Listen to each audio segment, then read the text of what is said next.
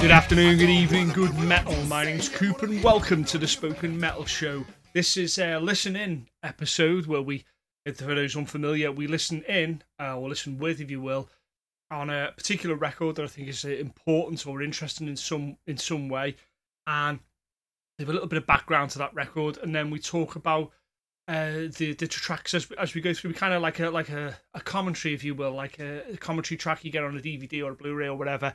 I kind of talk through the album as I kind of think those kind of interesting points come up, if you will. We put up some suggestions a couple of days ago about which albums and which records we should do, and it's probably always going to be something by a larger artist, because I have the A Week With thing I do to highlight artists maybe unsigned or local artists or whatever. This one is kind of aimed at more established records that people are familiar with, so they can go away and listen to said record along with.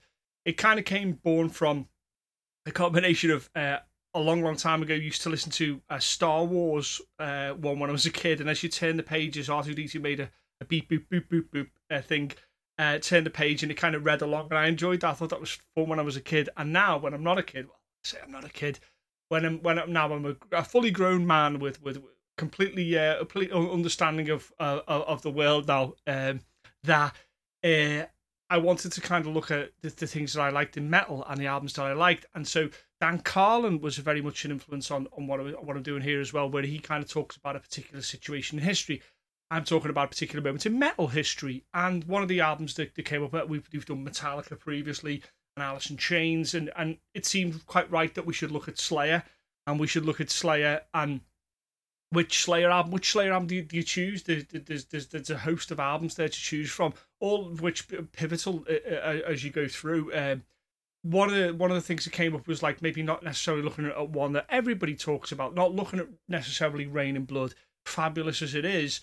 And there's maybe more interesting things afoot with other albums. So we went back and forth amongst the Spoken Metal Show community, which is an interesting thing to say as well. Spoken Metal Show community, that the fact there's a group of people who listen to the show and put up suggestions, which is fabulous. I'm really thankful that happens. And so we landed on Hell Awaits, Slayer's second album, Hell Awaits. And the reason will become hopefully obvious as we travel through the kind of the history a little bit and the build up to the album, and then listening to the album itself. And it's been a while, if I'm honest with you, to listen back to Hell Awaits, quite a while, in fact. And it did strike me that there wasn't an awful lot of songs that they repeat live. To be fair, it was something of a transitional album, but we'll get into that as soon as we can. So before we get fully into this, try and get yourself a copy of the album. Ideally, you want to listen to it, a physical copy. It'd be nice so you can see the artwork and what have you. But digital is the way forward, so you can listen to it on whatever media du jour you prefer, and we'll kind of go through it. But this is a little bit of a kind of a backstory to it and a little bit of a history before we get into that. So it's released in 1985. Slayer's second album, Hell Awaits. Slayer's debut, Show No Mercy, was successful for Metal Blades Records. Their highest release at like 40,000 units or so, and then so now we're looking at the next steps for the band, and this is financed by I believe Show No Mercy was financed by Tom Araya and a loan from Kerry King's dad. At the time, Tom Araya was a respiratory therapist, and Kerry's getting a loan from his dad. Shout out to Kerry's dad. And it was kind of very much a time where you had to kind of fund yourselves before you really kind of broke big and got onto a label or whatever. But it cannot be undermined how much, or underpinned how much Metal Blade Records was, how important it was to the sort of the development of Slayer. And so it's important to have a little bit of history about that. Metal Blade is founded by the quite amazing Brian Slagle, who's very much a record store guy, owned a record store, and one of the things he was trying to do was increase interest in local bands. And he's a huge fan of metal, and in 2017, Kerry took him into the Hall of Heavy Metal, and there's a whole side thing we could do for Metal Blade. There's a fabulous book called The Sake of Heaviness, Skull and Crossbones, the history of heavy metal. history of Metal Blade, which essentially is one of the histories of heavy metal, because it's a fabulous insight into sort of the work that they did. So Slayer do Show No Mercy, a fantastic record, and so rightly so, Slayer asked for a second album, finances a recording budget, and starts to set it about then recruiting producers and engineers. I mean, quoting Tom Araya, back then I didn't know what a budget was or anything.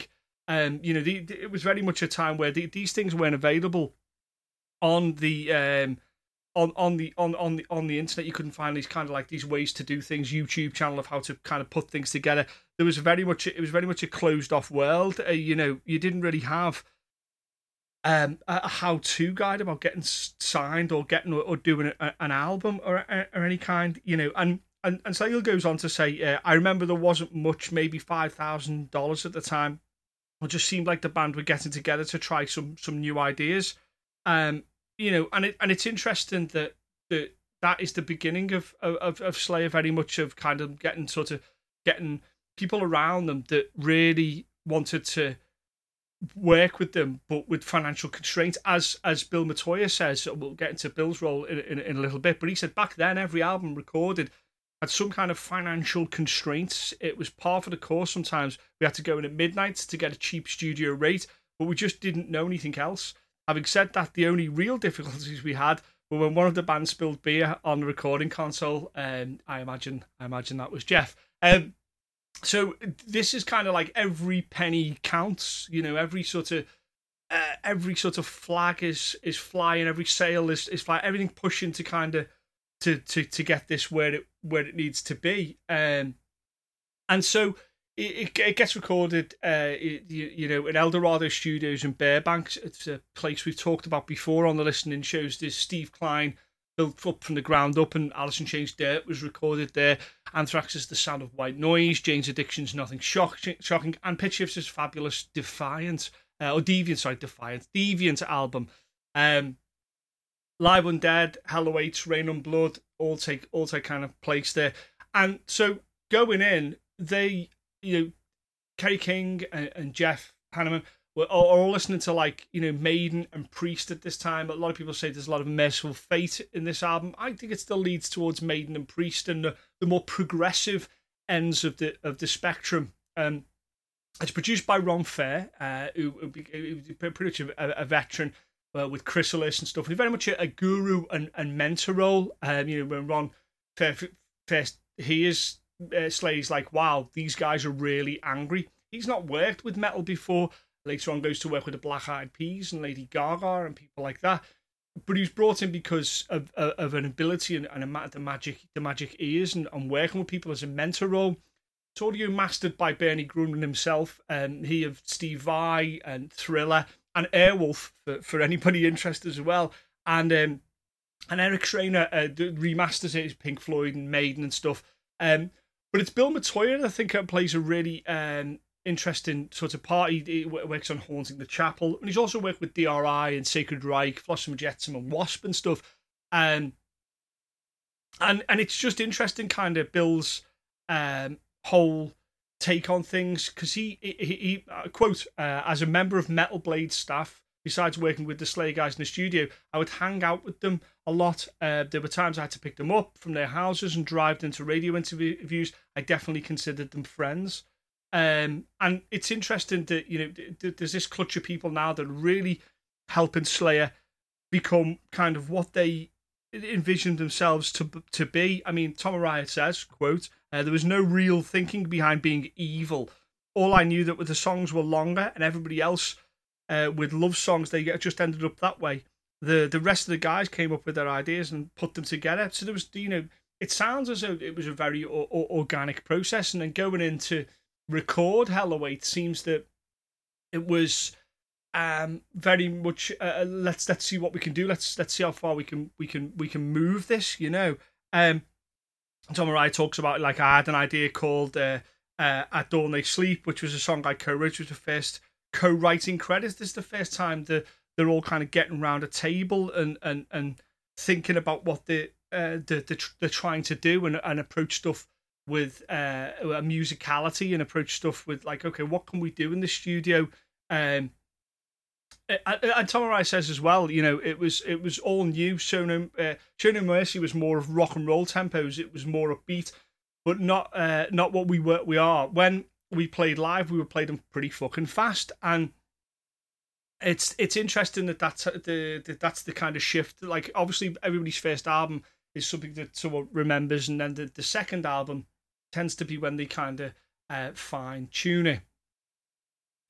The whole process seems to have been realistically quite smoother process. Like Lombardo talks about, I didn't have to overdub cymbals. We had a really good engineer, and so the groundwork was being laid for the Slayer that we've become. Does Hell08 actually make it that Slayer we become? Someone would argue not. Someone would argue that is definitely Rain and Blood when they kind of become Slayer. But realistically, this album and Hell08 was them kind of graduating. Even Bill Matoya says, like, I think Slayer progressed both musically and musician-wise in every record I work with them. In that sense, I consider Hell08 the best album they did for Metal Blade. And so even Slagle himself says, compared to Rain and Blood, I actually prefer Hell08. I love both albums, but obviously Hell08 has more variety in terms of pace and songs, and it does. It really, it runs quite a long gamut and stuff. I think one of the longest songs is on there. They experiment with sort of effects. You get the effects at the beginning, and these were all new. Stuff like this was new. Yes, sure, it was the early 80s, and there was some great metal out there, some great metal being produced, but this was the first, real aggressiveness. As Jeff Barton called them, the most threatening, subversive band on the planet. There wasn't a lot of extreme metal bands, you have to remember, at this time. There wasn't a lot of doing it. And so the artwork by Albert Killier, was quite radical at the time. He was only 19 when he did that kind of like flames and shit and stuff. There's now become like this, you can definitely see the blueprints laid for what becomes, Rain and Blood and beyond. And it's interesting then that they afterwards they toured with Venom and Exodus, and Gary Holt, who now at our time of speaking is now in, obviously replaces Jeff, but he talks about we immediately bonded with the Slayer guys. It was two bands of friends playing with one band of heroes, Venom. We were just starstruck. This is how young they were and kind of new to the business. Over the first time they had a tour bus, and then it didn't really chart. Sounds like 1 million plus, but it's it was incredibly well received. All Music's Escada Rival, call it incredibly ahead of its time, a mandatory item in the band's discography. Later it would be covered. There were covers by Cradle of Filth, Hell08, and Sadistic Intent in Necrophilia, and so it was this that is very much seen as the genesis of Slayer, if you will. Genesis and Slayer in the same sentence. Who'd have thought that? And for 37 minutes, is no time at all. I mean, Rain and Blood's sure, and it's not. None of it's like really, heavily down tuned. I think it's maybe half step or that type of thing, but it's no really down tuned in any way. So this is a real beginning point for Slayer, and I think that in that respect, it's worth your time to go back and listen to it, and it's worth your time to reassess what you thought about it and where its place was. And there, if you're a Slayer fan and never heard Hell08, you're not a Slayer fan. If you're just getting into Slayer, Hell08 is an interesting thing to get into. I'm very surprised that, like I say, that not a lot of their songs appear on their constantly set list, that they're always kind of there. But I think that the likes of Brian and Bill, Slagle and Matoya were fundamentally key parts in the beginnings of Slayer. And Hell08, I believe it was brought a seriousness, a progressiveness was what they wanted, and an experimentation that ultimately fine tuned with the later records. Going back and taking samples from this, you could hear, as we will do, the Slayer sort of rhythms and the Slayer sort of vibes and feels, and they really, I think they probably got them right here.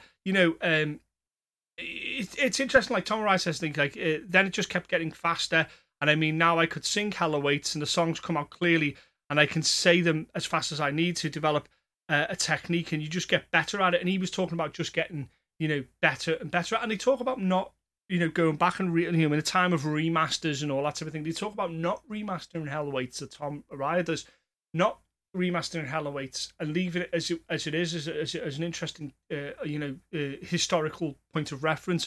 I think any metal fan should be, should totally be going back and listening and reassessing this, taking a good listen to this, as what we'll do now. So what I'm going to do is I'm going to prep my thing there. I suggest you do the same, and I'll give a little bit of a countdown, and then we'll get listening to Slayer's Hell Awaits. Okay, so if you've got your recording or listening device or whatever streaming device you have, hopefully you've got a record player.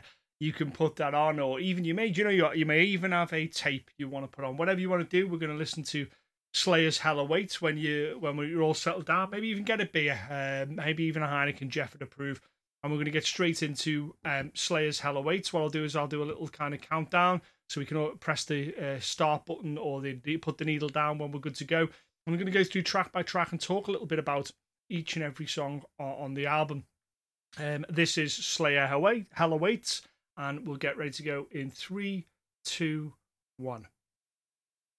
So normally to be like this huge riff or something that you would hear for some albums, but like we talked about, this is Slayer, a new progressive Slayer. We were kind of looking at maybe trying to fuck with people's perceptions of what an album could be.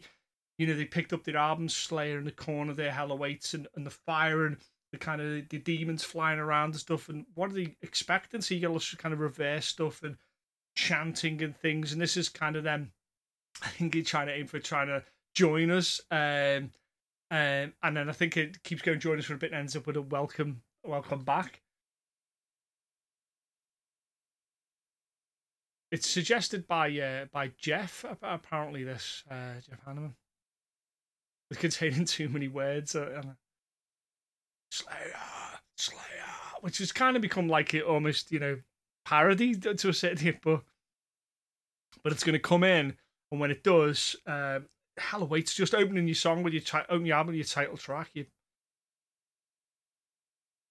So there's that huge amount of space and those big Dave Lombardo drums. That's a fucking... that kind of foreboding, like they always talk about thrash and stuff being like that fast, but it's this wonderful, open, lovely, before it settles into these huge riffs, they're taking the time here to build it. Certainly Dave is. It's almost like building an energy there, isn't it?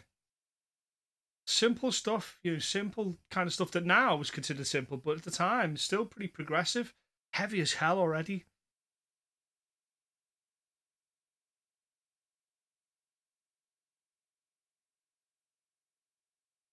Great riff, that. It's completely, already, it's solid, and there's Slayer. That almost that slight bounce, which is like Maiden's Gallop. 2 minutes in, we haven't heard anything. Singing vocally. Now that might seem quite sedate to some people, that pace now when they think of Slayer. It's certainly sped up as they kind of move throughout the career. And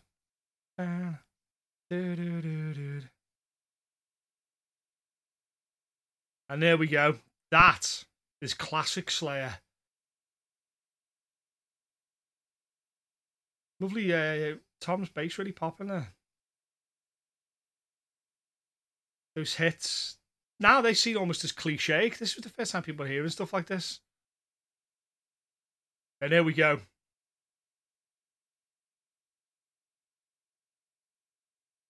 Fucking, that's moving air right now. Like it. That was released yesterday. That would sound like that.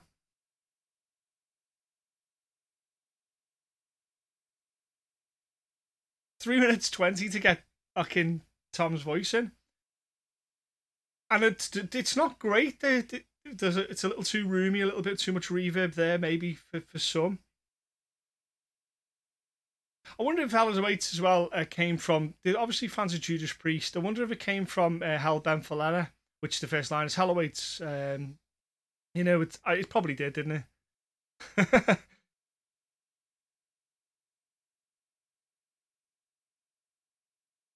And that speed sort of singing, yeah, Halford was doing stuff like that. There was a little bit of that going on, but no one was doing it to this level with this ferocity and with this push to it.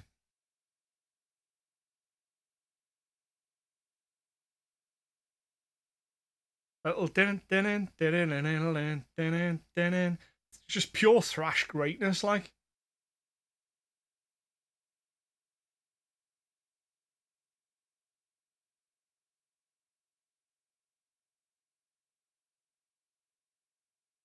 You get Kerry's kind of dive bombs all over the place now. That he pretty much had that set straight away. I think Kerry was probably one of the most sort of set guys who knew what he was wanted to do from the very beginning. That's Kerry's style. Some people love it, some people hate it, some people think it's like all over the place, some people think it's.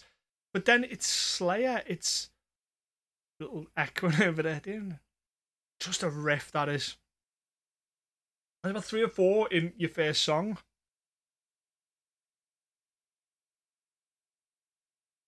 And I would argue that the Tom's very much got his diction is how he's kind of like he's spoken sort of prose pretty close to what we.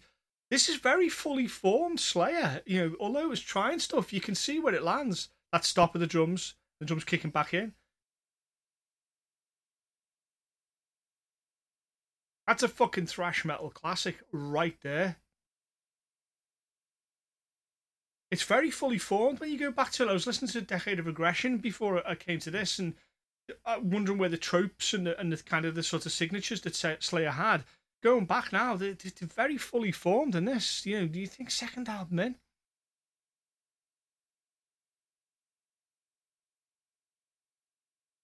You hear the Metallica stuff going in there. Obviously, the Metallica talk and well, a Big Four were kind of like this kind of crazy mix of people borrowing from both, weren't they? But you can hear it from all the thrash bands of that day. These kind of doing the best versions of it.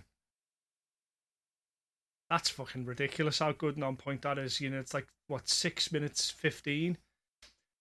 Kill Again. Is that a Dawn of the Dead reference? He gets up and kills, and the ones he kills get up and kill. Yeah, Kill Again, maybe. What, Serial Killer's this song? It's Slayer's kind of standard trope.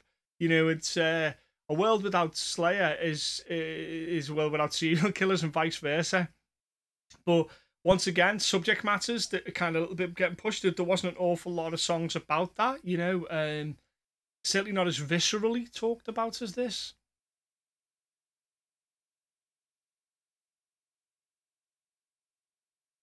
Listen to the bass. Tom doesn't get anywhere near as much credit for bass playing as he should do. I don't feel anyway.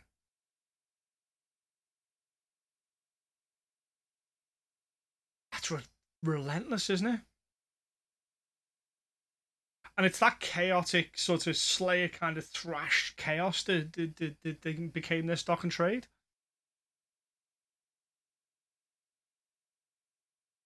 That's fucking great riff. Simple, just completely simple and stripped back. Now tell me that isn't a Slayer riff. Maybe it's a slight riff, like it sounds like Judas Priest a little bit, like it's just got an edge, hasn't it? I mean, often, the lads of Metallica famously on that the war at the Warfield, Hammer talks about how Metallica fans are crazy, but Slayer fans are just that extra bit crazy. Just that extra bit of chaos with Hell Awaits and Kill Again.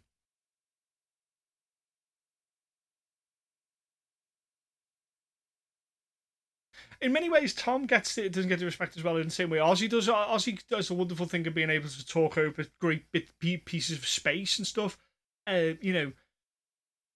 Tom's talking over like madness. He's talking over. Tom Araya is a narrator to madness.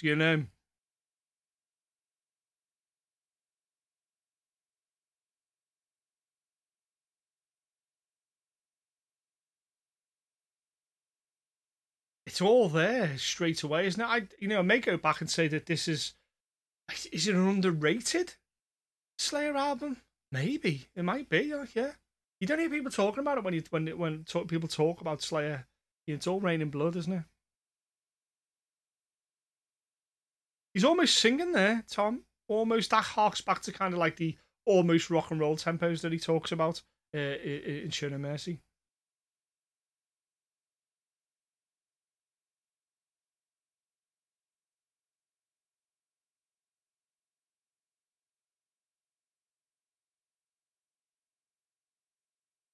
Those speeds that they're playing it down, you've got to understand that these weren't really kind of speeds that people were playing with yet.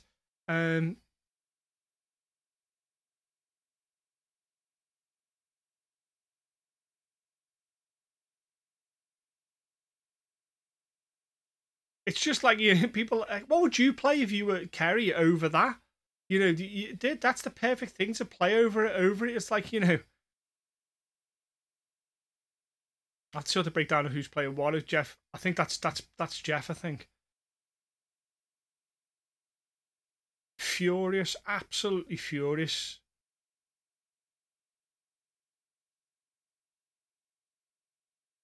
So what Dave's doing on the drums there, it's everything like.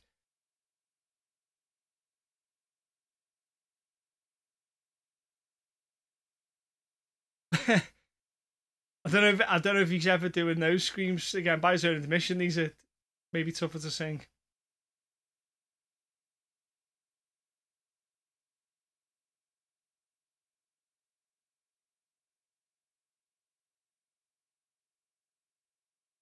Still sounds like rough though in a good way.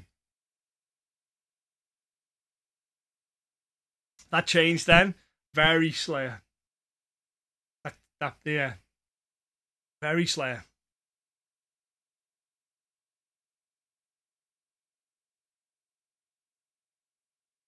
Oh, you can hear Metallica ripping bits off that as well, can't you?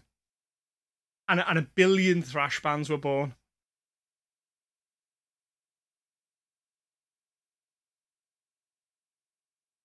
So where do you go now? Well, you do a song called "At Dawn They Sleep" about undead vampires.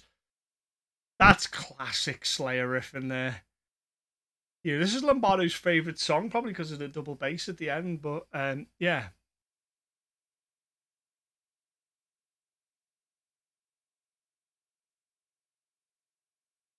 it seems that it's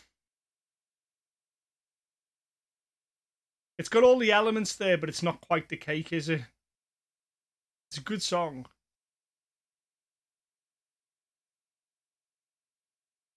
And it seems a bit slower in delivery and almost what Tom's singing about. Quite clearly wants to get the sort of the lyrics across.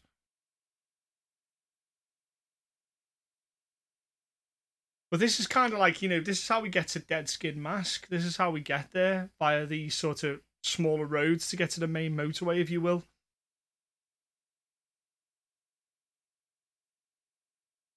The classic sort of thrash metal thing, you hear it in Anthrax and stuff.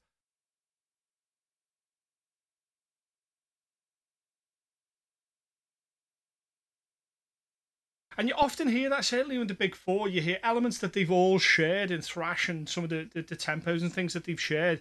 And then eventually they're kind of breaking out into their own sort of vibes and what have you, and there's a lot of that. This is a sort of transition from like moving away from what everybody else was doing and starting to do what Slayer do.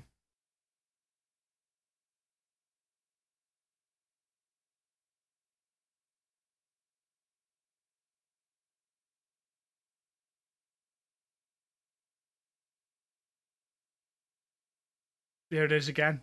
Those kind of shifts, you can hear them like.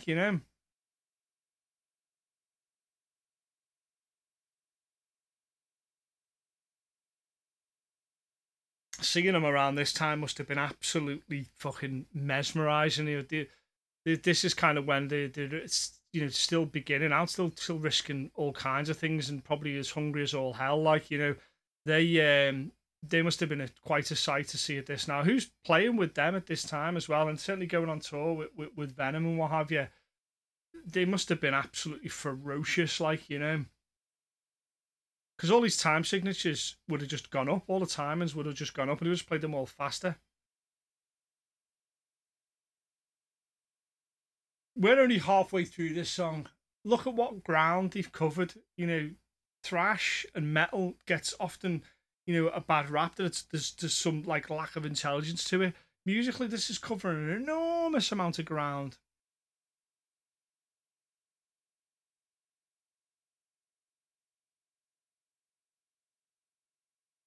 Like I'm very Slayer, very Slayer. And it's not quite there, is it? It's still great, but it's not quite there. This is them kind of fucking around in the laboratory, fucking around in the workshop, like beating the hell out of stuff until it comes what it needs to be. And we don't see the fruits of these seeds until later on, in the career.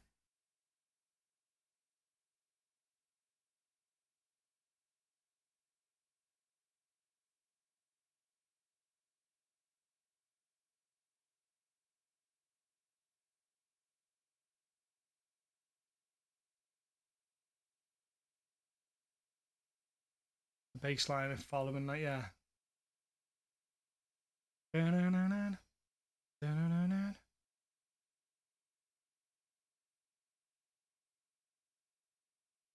Just riff on riff. I mean, it's just like they're throwing everything. They must have been so prolific and must have been sitting there and come up with so many ideas.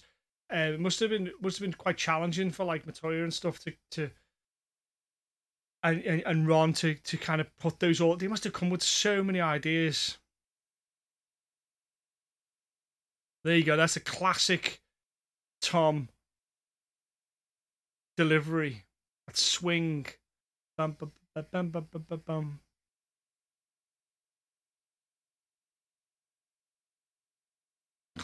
Slayer screaming, kill, kill. Fucking hell, that's a riff, that is. And so there's 6 or 7 of these big moments throughout this record where you go, okay, that is Slayer nailed. That's Slayer personified. And it just seemed to just sharpen that sword, if you will, to get it to an even finer point throughout the whole career.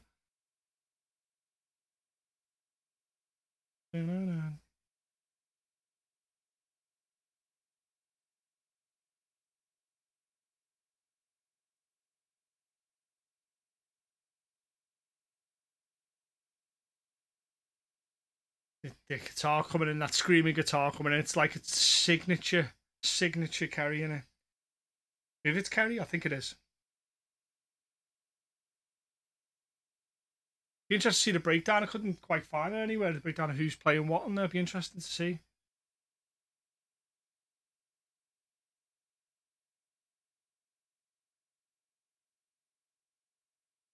It's insane for like a 6 minute song. It's covering so much ground, so much ground.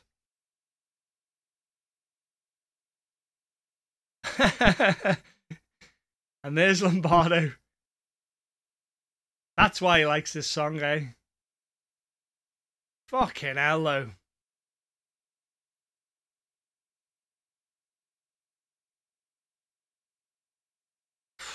Don't leave much on the table there, did he? And then we're almost halfway through. And you want a fucking deep pull from a Slayer back catalogue. You've got Praise of Death. And this is like, slightly short. It's like 5 minutes long or whatever. And this is just everything in a song. Listen to this. And it's interesting that this song, Praise of Death, is complete blueprint Slayer, but somehow doesn't resonate as much, as maybe some of the more classic songs. But it's all there, right? It's all there. Tom's delivery.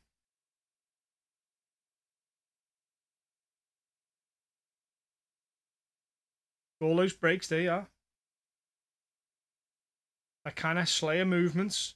It's all there. Why doesn't it hit as much, yeah? Probably because they're just perfecting it.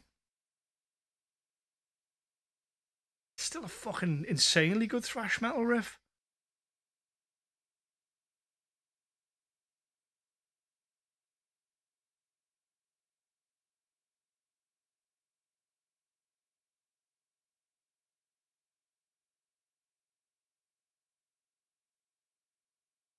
Those shifts again.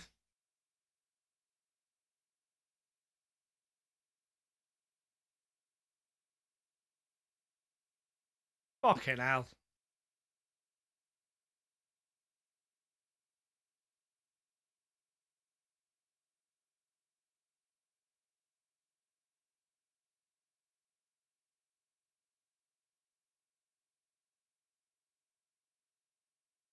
That is fucking sheer chaos, isn't it? That is sheer chaos. That's every single man on form there, isn't it?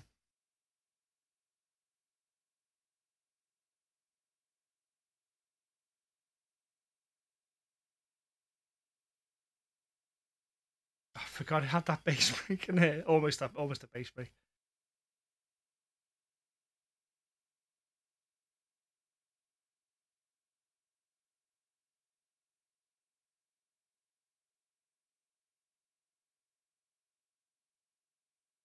So this back and forth thing, the Judas Priest were kind of really setting up. This is getting both of those where you have like stuff like the Sentinel and stuff that the priests were doing.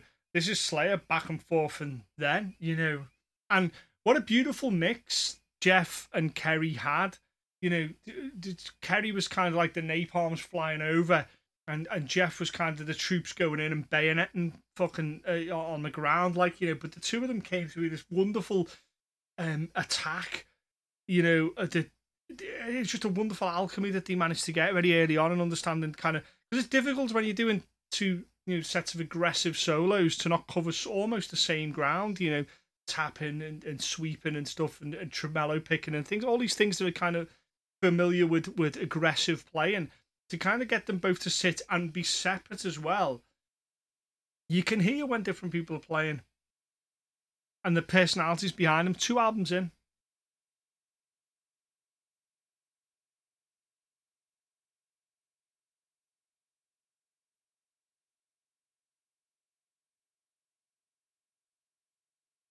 Just full of playing, guitar playing. This song completely went past a lot of people. Praise of Death. We're kind of slow and back into the riffs. And there we go. There's all those feedbacks that you would normally expect would go into dum dum dum. You'd expect that. These are the seeds getting planted for later on. This is why Hell Awaits is such an important Slayer album. I wonder if they ever went from Praise of Death into. Yeah.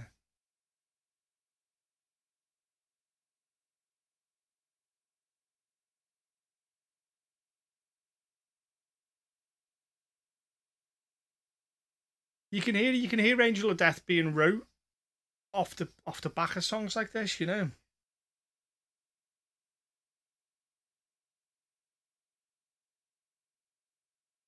I think that Slayer were really finding kind of what they wanted to sing about, and that kind of whole niche. It wasn't being explored then to a certain degree, yes, and some bands out there, but it wasn't really being explored to the way that they kind of, and the subject matters that they would talk about, War was always a staple of metal, but not the war atrocities necessarily, not sort of the very dark side of it, and sort of certainly the darker elements of World War II. That Jeff was hugely interested in. So we're in the last 3 songs. How crazy is that? Necrophiliac. Here we go. I mean, this is a great Slayer song. Multiple key shifts, all the kind of signatures that we know from Slayer. Certainly that intro right there. That's classic Slayer. Classic already, 2 albums in.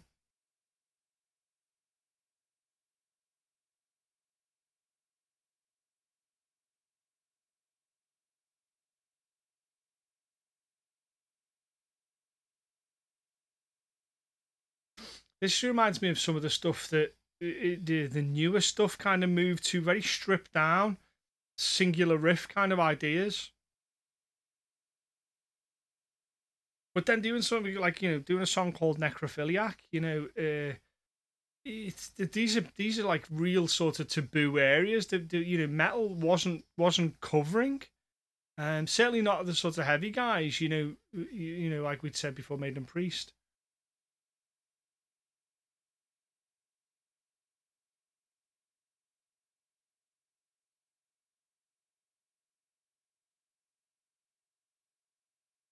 A little swing in there. Classic Slayer. Da-da-da-da. This would it's weird. Some of these songs feel like the guy that did the versions of songs made up by computer, if you will, like they did a Metallica song completely done by listening to Metallica songs and coming up with an algorithm and coming up. Hell Awaits very much is the algorithm that Slayer went on to follow throughout the rest of the career and take bits from. They improved and kind of changed directions with some stuff, but essentially it's very much a blueprint. There you go. It's very much a blueprint. Bam, bam, bam, bam, bam, bam, bam, bam.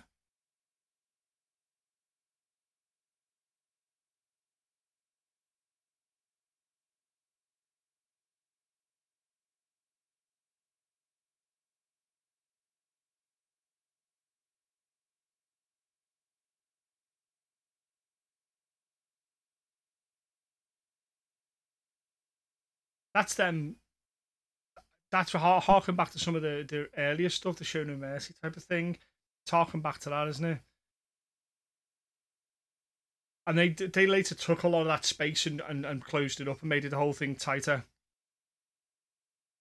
Like this riffing now, you possibly wouldn't have seen that in the later gestations of Slayer. It's an interesting tone, interesting note choices there, man.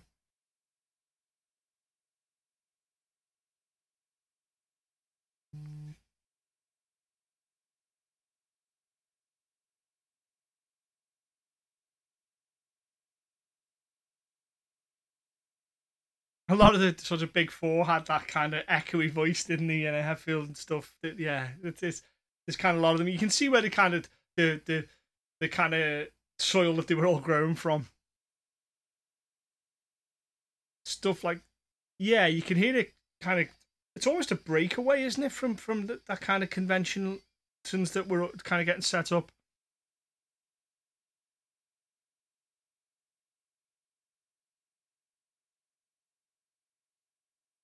Now, the memes that have like, the fake band of the picture with the wrong name, with the wrong song, and they say, you call yourself a so-and-so fan, tell me one song other than...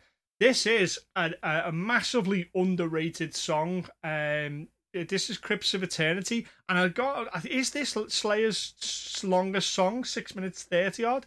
I think it might be. But within this is kind of the end of their older stuff and the move to the new.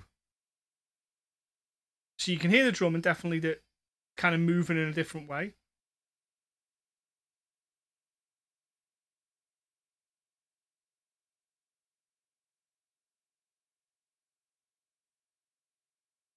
Right.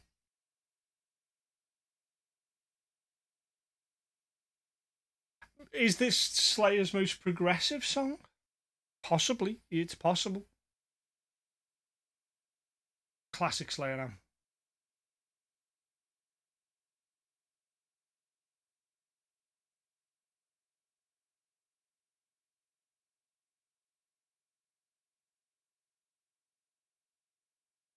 I hope that that certainly for me, when you go back and listen to Hell Awaits, there's some songs there now they're going to pull upwards in your favorite Slayer songs, because certainly Hell Awaits itself, this song, and Praise of Death as well to a certain degree, have all kind of springboarded into my favorite sort of Slayer songs.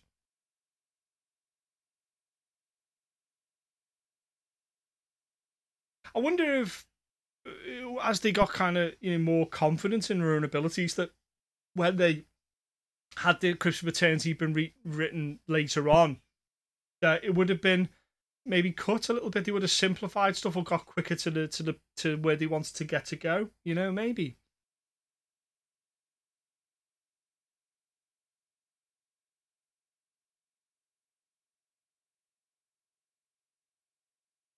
That's fantastic.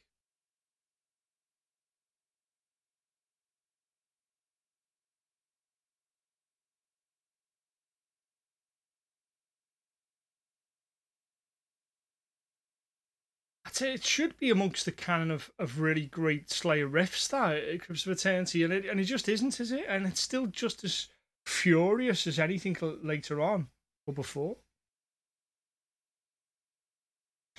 You can hear that what Tom's talking about those rock and roll kind of things. You can hear that every so often dipping a little bit back to them. This is them shedding the skin in many ways, completely, fully forming into that Death's Head mob that is Slayer. You can hear them shedding the skin of some of the older things that they've had when they've been listening to their influences. Gone, okay, we'll take those influences and move forward. Very much exactly what you should do is take all your influences and learn it to become something of your own.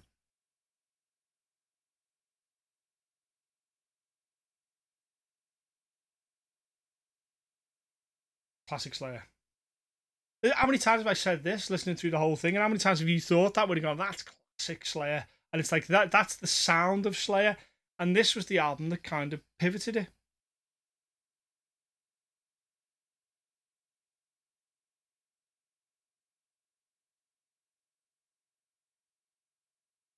That's Priest. Sounds like the Ripper. So you could argue that there's certain parts of this that maybe a little bit clunky, a little bit kind of maybe might not made it through the cutting thing if they reapproach this song or done it in a later time. But it's all there.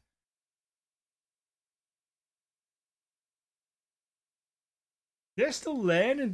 This is part of the graduation of Slayer. It is still learning who they are and what they want to sound like.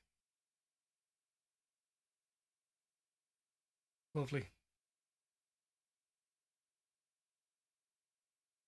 Everybody's already comfortable with everybody's playing and where they sit, and that's something that you don't find for the initial parts of bands sort of formation. Everybody's trying to figure out where they belong, and it tends to be over egged in one particular section. Whoever is the leading voice tends to be the thing that gets put forward. Look at Justice for All, for example. And it sometimes other things lose out. What's great about Hell Awaits is that everybody's accounted for, and Tom's never hitting that again. God bless him. God bless him. Satan bless him. He's never hitting them again. But they're all harks and throwaways and knockbacks and nods to the old rock and roll stuff. Just pushing it. High vocals was a way of pushing it, as well as playing fast, as well as playing heavy.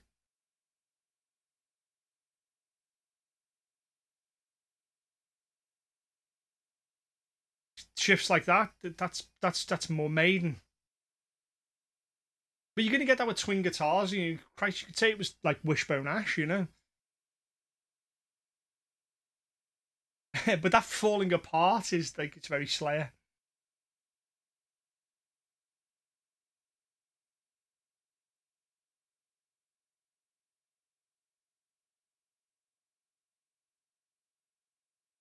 It's quite surprising as well. There's an enormous amount of control within some of the playing as well. Very sort of procedural, specific strikes.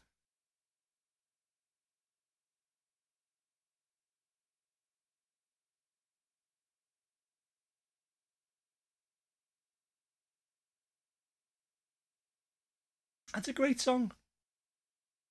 It's a great song. That riff. That's a classic Slayer riff. End of story. It's end of story. And then a rock and roll ending. Can you imagine him stepping out of the snake? Kerry had like this fucking analogy. Stepping out of the snake skin with this fully evolved fucking snake now, can't he? Do you know what I mean? And then we get to, essentially the end of the record here with a song called Hardening of the Arteries. This is a deep pull and then some, but it has got so much Slayer in one song. It's unbelievable. That switch, yeah.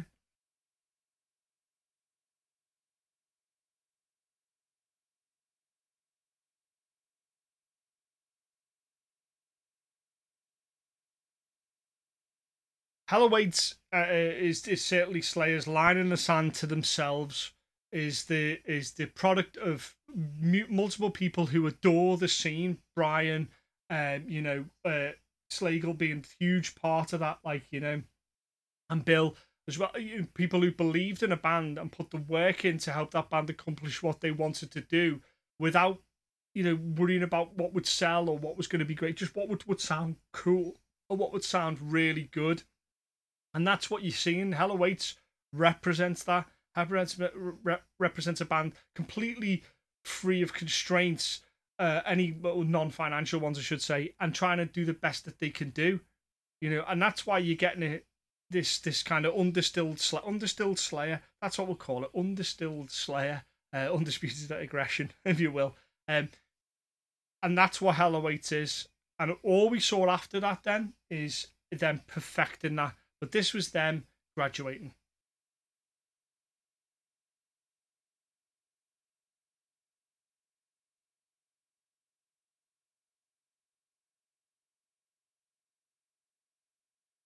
You can see why the likes of Brian and stuff like this album, because they can see the progression. They can see what became after this and how this was such a pivotal part of Slayer's career. Essentially, what they perfected was that they tightened up all their elements of the sound, and the visuals came with them as well. And add to that in a really strong live, great Slayer riff now. And just couple that with a superb live performance and keep pushing the envelope. And that's how we get Slayer that we know and love. It's interesting listening back to this now that they're not going to be playing live anymore,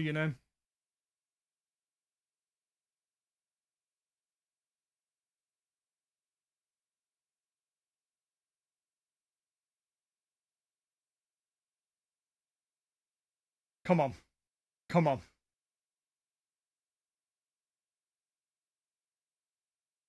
Absolute, classic Slayer. Imagine if you'd been a Slayer fan, you haven't heard this song. Being a fan.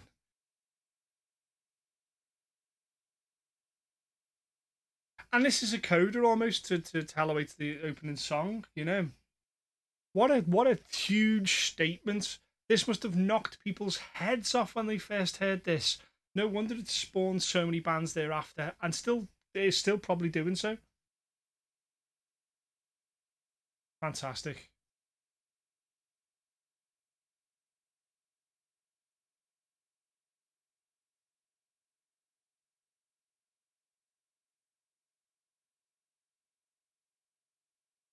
Just that's someone walking away from delivering an absolute beating, a murder in many ways. And they were a little messy, there was some blood on the walls and stuff and what have you, but they certainly murdered. And all they really did after that was perfect the murder, didn't they? And I think it's interesting when you kind of listen back to that now, how much they got right. They didn't get anything wrong for that to that degree, but just how much they got right, how quickly they got to where they were going as a band and produce that. And there's so many people, as we've said before, behind the scenes that helped them do that, that helped them become Slayer, and they must be like proud fathers when they listen back to that record. It's probably why it's one of their favourites. So what did we think? What do you think out there? Is Hell Awaits as important as I hold it out to be? Is it not? Am I wrong? I'm a million miles away. And as always, I'll put this up. You can put your comments and stuff, and we'll talk about it. But I strongly urge you to go back and listen to Hell Awaits and see what you think as well. I think it may change some of your perceptions of it. And if you've never heard it, you really, really, really need to listen to that and tell me what you think are the best songs. I thought Crypts of Eternity is incredibly important. I thought Hell Awaits itself, fantastic, superb song. What do you think? And what should be the next album that we should cover, that we should listen to? Do you get anything from this? Is it acting as an introduction to an album or an artist that you haven't heard properly before? Am I talking complete nonsense? The answer is always yes. But, are you getting anything from this? Is it helping you rediscover an album that you maybe haven't heard before? So these listening episodes are really enjoyable to do, and it makes me reassess some of the albums that I maybe haven't properly assessed or probably sat down with, and that's all I really like to do with these things. It's been nice to sit down and take time out from the madness that the world is and put on a record and actually sit and listen to it in its entirety as was previously intended. So these listening episodes are going to keep going. I'm going to do whatever anybody suggests. We can look at them as well. I'll do some more Slayer stuff if you'd like. We can go through and listen to other artists as well. But the idea being is it's more of an established artist thing. Thanks for listening to these things. Hopefully they'll take a small moment out of your day to take your mind off work or a long journey or whatever's pissing you off or the kind of craziness that's going on at the moment. And, as always, we will do this sort of pandemic that we're going through currently now. Hopefully you're listening to this in many years' time. You're like, what pandemic? And that's cool if you are, so we can kind of get past this and get to listening to music again. I want to hear bands like Slayer, when they were starting out, were only filling in rooms with like 300-400 people. I want to see that again. I want to see bands forming, because as we've illustrated with Hell Awaits, it's an incredibly important part of their process to become who they are. Thanks again for listening, and I will see you at the show.